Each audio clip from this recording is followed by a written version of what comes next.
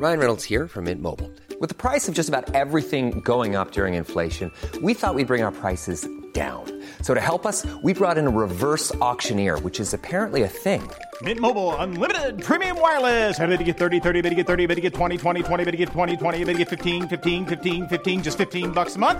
Sold! Give it a try at mintmobile.com/switch. $45 up front for 3 months plus taxes and fees. Promo rate for new customers for limited time. Unlimited more than 40 gigabytes per month. Slows full terms at mintmobile.com. I'm Sandra, and I'm just the professional your small business was looking for. But you didn't hire me because you didn't use LinkedIn Jobs. LinkedIn has professionals you can't find anywhere else, including those who aren't actively looking for a new job, but might be open to the perfect role, like me. In a given month, over 70% of LinkedIn users don't visit other leading job sites. So if you're not looking on LinkedIn, you'll miss out on great candidates like Sandra. Start hiring professionals like a professional. Post your free job on linkedin.com/people today. Hello and welcome to the Red Box podcast from The Times. I'm Matt Chorley. Well, what a week it's been since we last convened. We had the budget that was not supposed to rock the boat, followed by the shock resignation of Ian Duncan-Smith, and the last rites being read for George Osborne's leadership ambitions. Times columnist Rachel Sylvester will help survey the wreckage. Some think IDS's decision to quit was less to do with benefit cuts and more to do with his dream of Britain leaving the EU.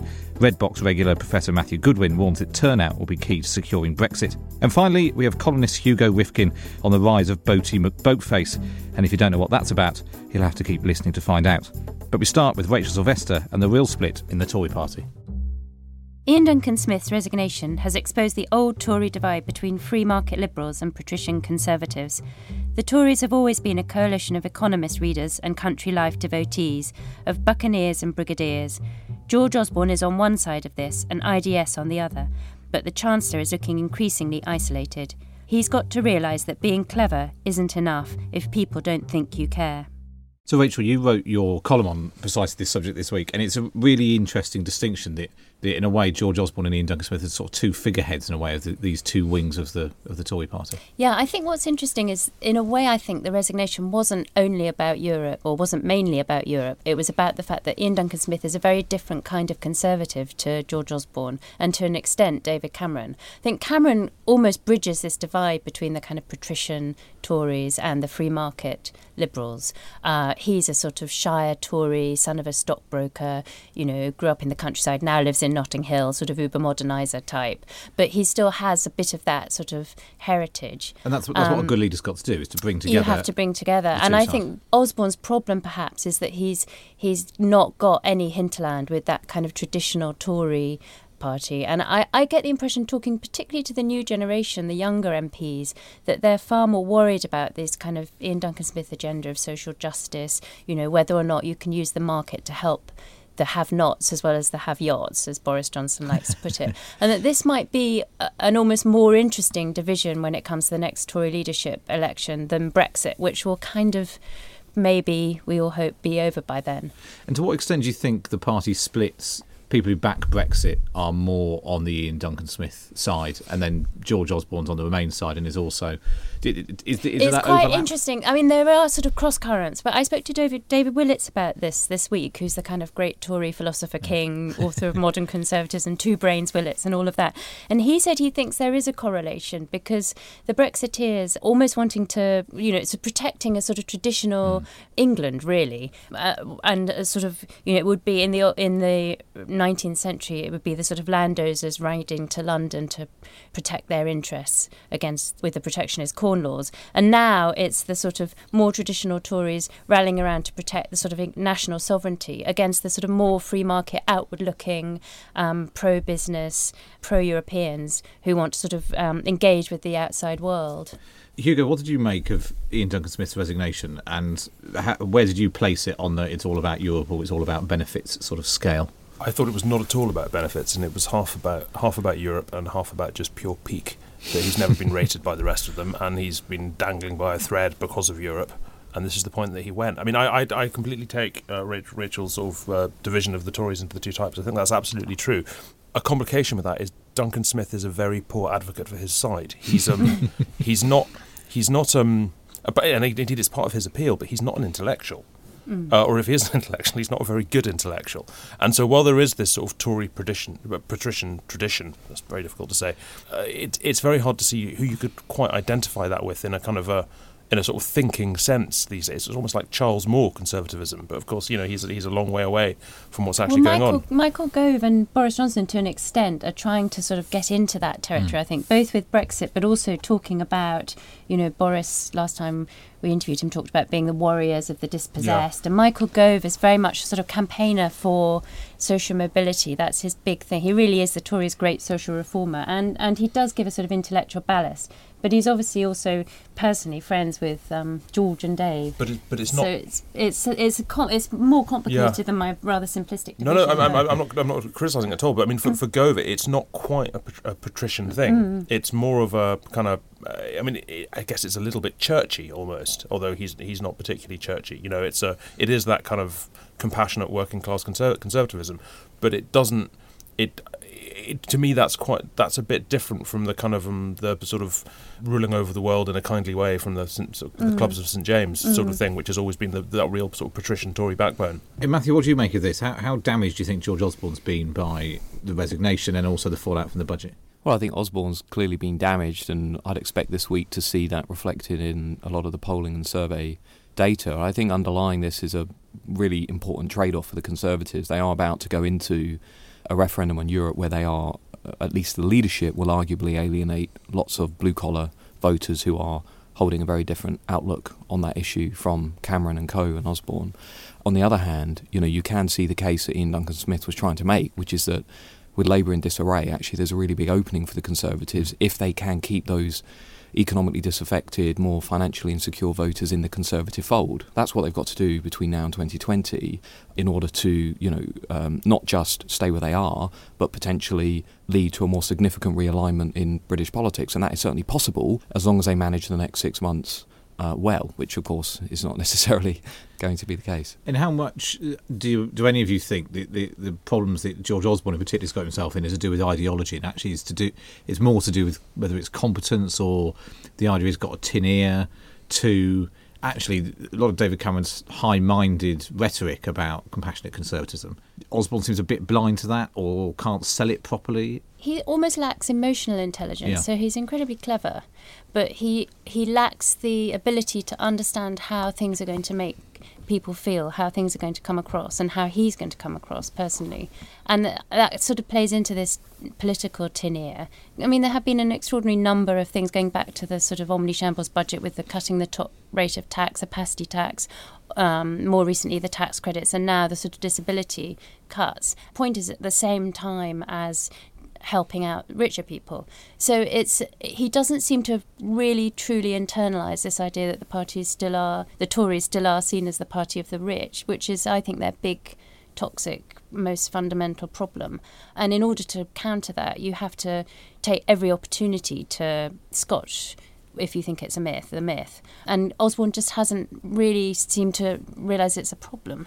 And he completely convinced himself and those around him that you just couldn't be too tough on welfare. It was because some of what they did was popular before. They could keep on doing it. It would keep on being popular. And they've come really crashing right up against the wall on that. Yes, I think, one of the strange things about Osborne is as Rachel wrote this morning, he's an instinctive social liberal. In fact, he's probably more than a social liberal. He's a social progressive.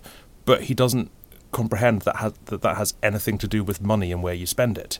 And so his economic outlook, which it incorporates a whole variety of sort of swinging savage cuts that affect the poorest in society, he probably doesn't particularly think about being an enemy of the poorest in society in any sort of way at all, because his social progressivism just doesn't have an economic aspect to it. It's quite odd. I think it's exactly as you say, Matt. He's thinking about the strategy rather than the reality. There is a sense that they're very key. They're very excited about a columnist. Obviously, columnists are all terrific, but if a columnist praises their strategy, that's a win, rather than actually however many people are going to lose money out of this, rather than what the public thinks. I had a tutor at college who said, if you can't be clever enough to be sensible, then you're not really clever at all. And I always think of that with George Osborne, that she used to use it when somebody was sort of banging on about some psychological therapy or whatever, but it was all to do with basically he hasn't got the sort of emotional intelligence that goes with the intellectual intelligence. Well, I'm sure we will return to George Osborne's leadership ambitions and the splits in the Tory party. But on the subject of splits, Matthew, let's talk about Europe. Much of the debate about Britain's EU referendum is overlooking a key variable, turnout. In opinion polls, the outers look more committed and more likely to turn out. Meanwhile, the Conservative base is split and pro-EU progressives are not currently being given a strong call to arms from Jeremy Corbyn. Will a lacklustre voter turnout operation undermine Remain's chances?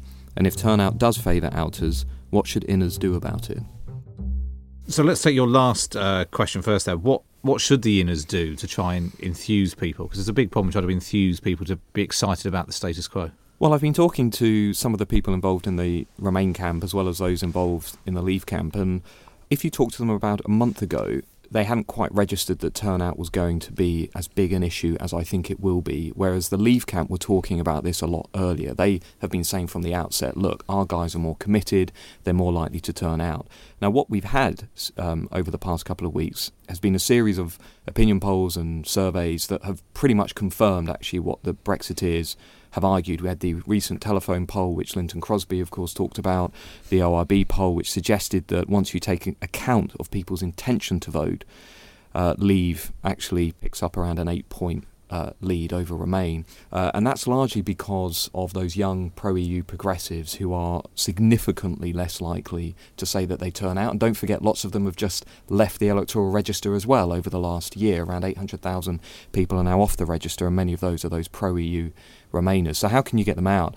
Inners essentially, I think, have two options. One is, this is not like Scotland, right? I should say that. I mean, the young progressives really don't care about this issue like their counterparts in Scotland did. But I see inners as having two issues, two avenues. Sorry. One is, don't let Nigel Farage decide your future, right? And you turn this into a sort of negative strategy and a sort of narrative against a sort of divisive individual. And the other is to try and influence those younger voters by pressing buttons in their social networks, and that's what they're trying to do. Get their friends to talk to one another and get sort of non-political, non-business people to intervene. This is going to be very difficult for them. In particular, young Corbynistas and so on.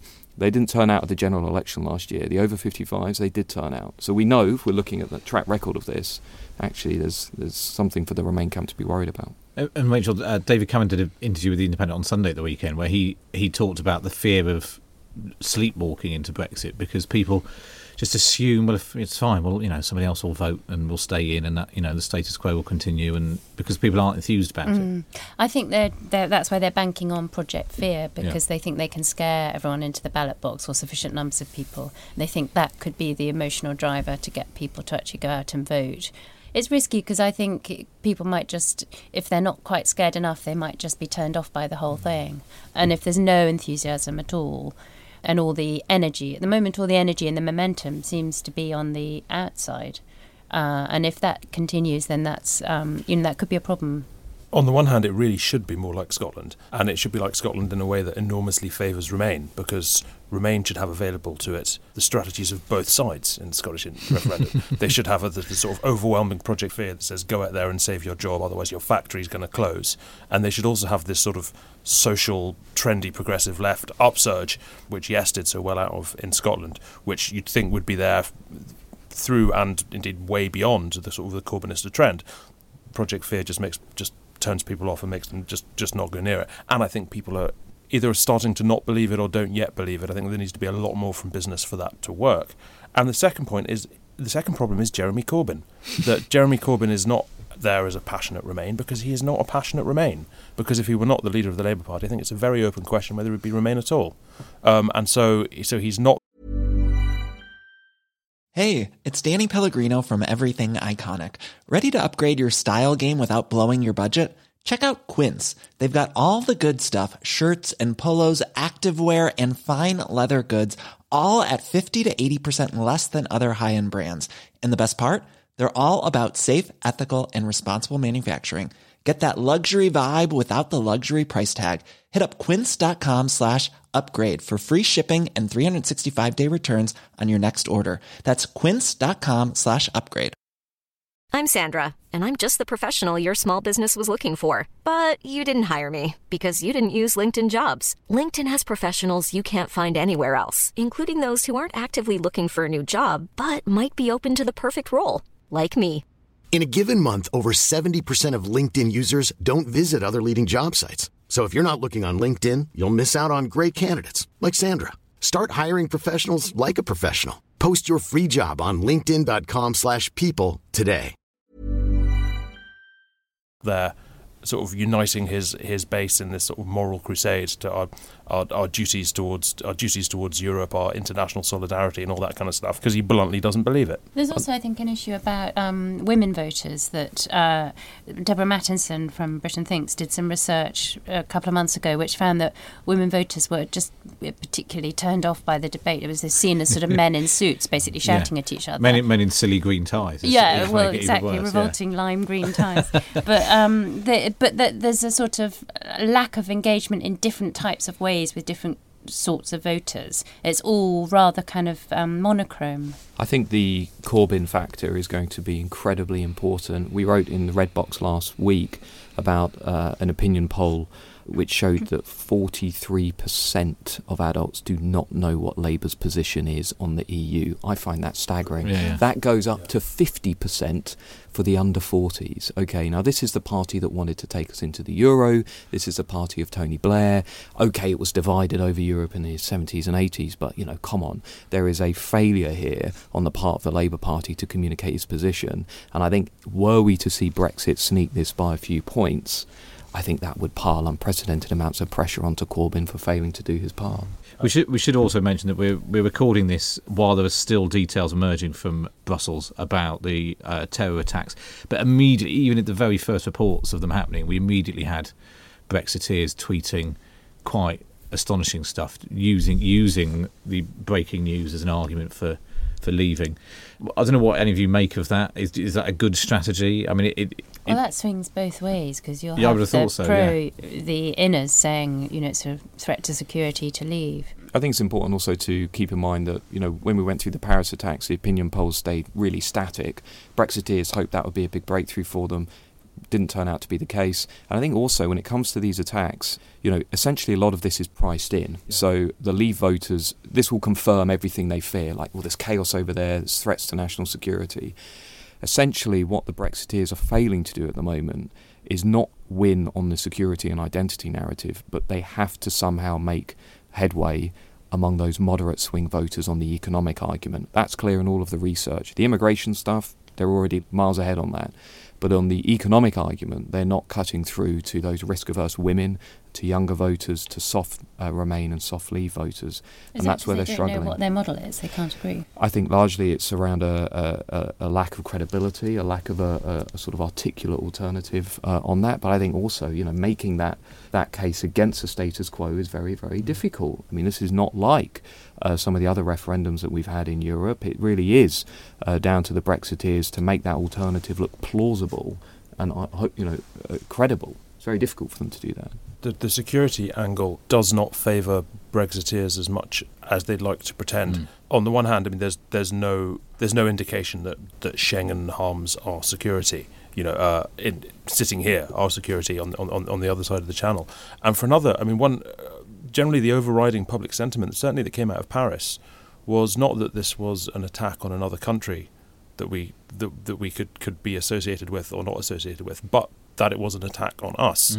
And I think these things do, in a sort of bleak and paradoxical way, almost serve the notion of a European identity. You can't. It's very hard to look at attacks on Brussels and think that's happening somewhere else. That has nothing to do with us. And it increases the sense of solidarity rather than the sense of putting up borders and. Look, I may be sort of speaking from within my own bubble, but I think so. Yeah, I certainly think so. Also, the need to exchange information, exchange fingerprint data, all of the things, you know, the arrest warrant, things that through the EU are available, which might not be available or would take a huge amount of negotiation to create without the EU. Now, one thing we've been doing since David Cameron got his deal in Brussels is the Red Box sweepstake, where we've been asking all the panellists and Red Box readers to predict the outcome of the referendum. So I'm looking for the percentage of the vote you think Remain is going to get. Crikey. Well, if you looked at the betting markets this morning, Leave has a 31% chance, Remain has a 69% chance. And if you looked at the average poll of polls, Remain is on 51%, Leave is on 49%.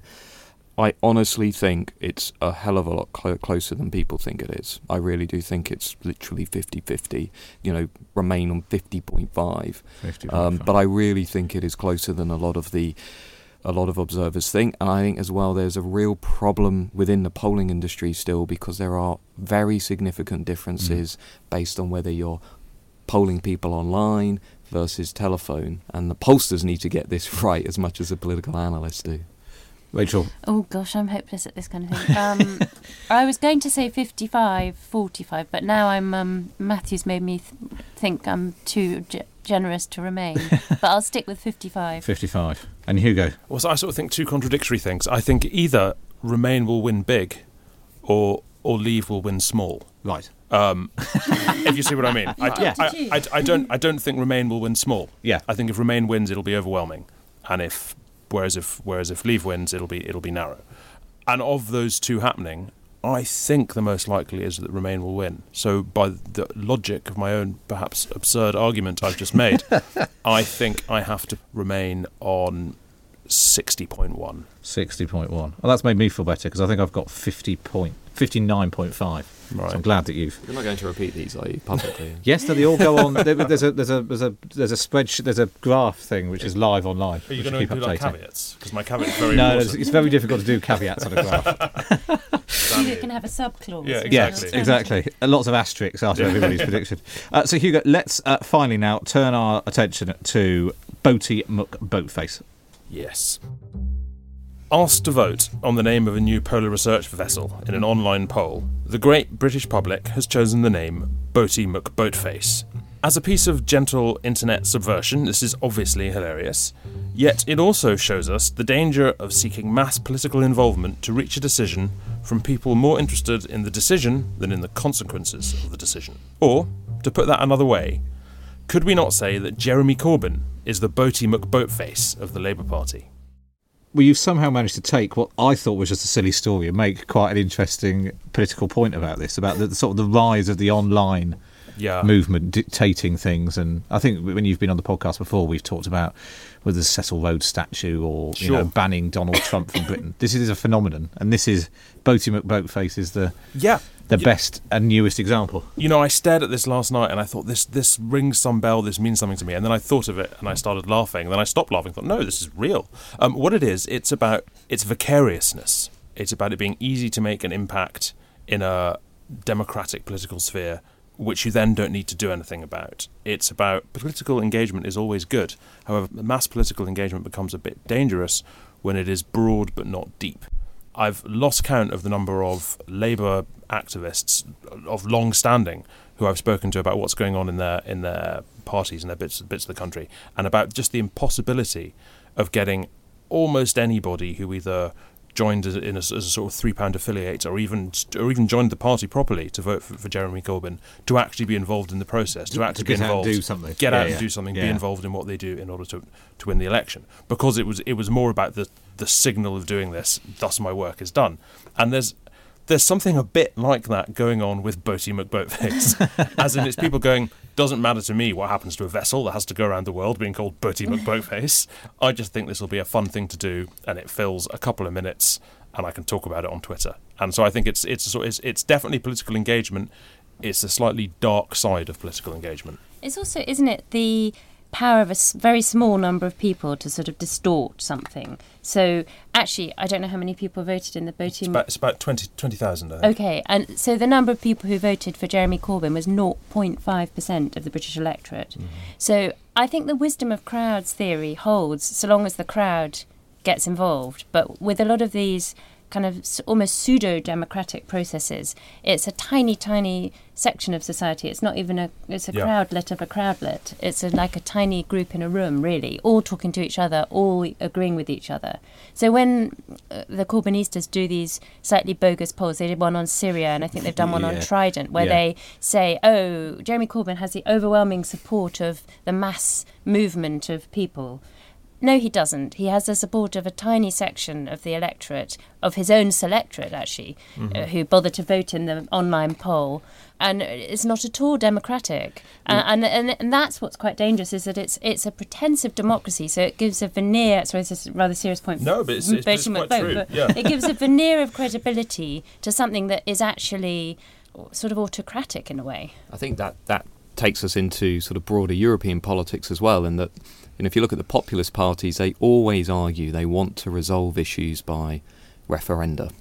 And the name of the game there is a very different conception of democracy. It's not one around the marketplace of ideas and pluralism and lots of different groups competing over different interests.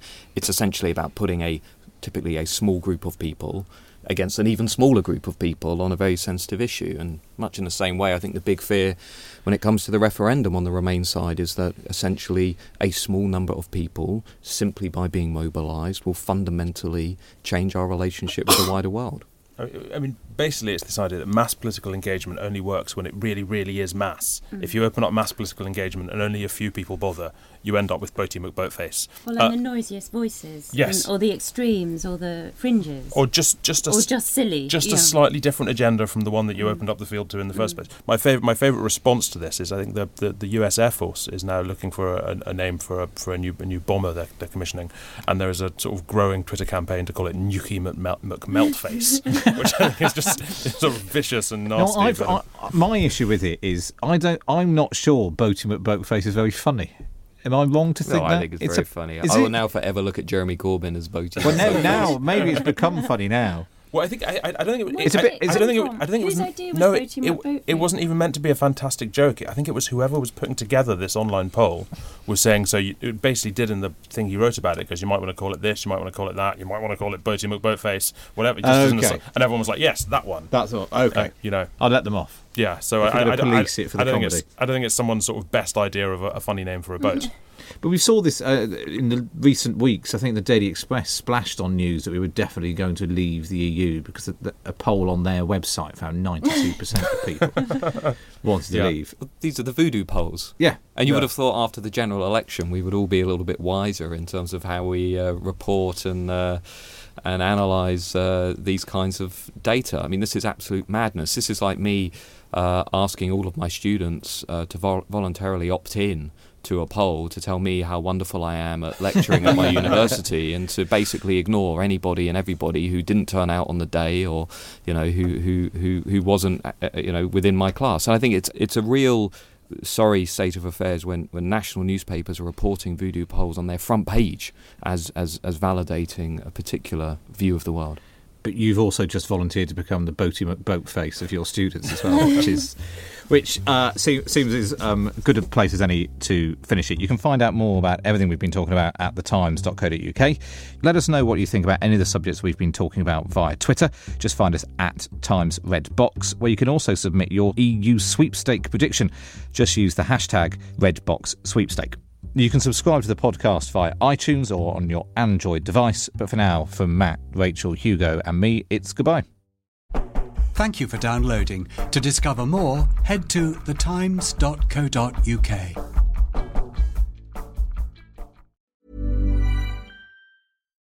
When you make decisions for your company, you look for the no-brainers. If you have a lot of mailing to do, Stamps.com is the ultimate no-brainer. Use the Stamps.com mobile app to mail everything you need to keep your business running with up to 89% off USPS and UPS. Make the same no-brainer decision as over 1 million other businesses with Stamps.com. Use code PROGRAM for a special offer. That's Stamps.com, code PROGRAM.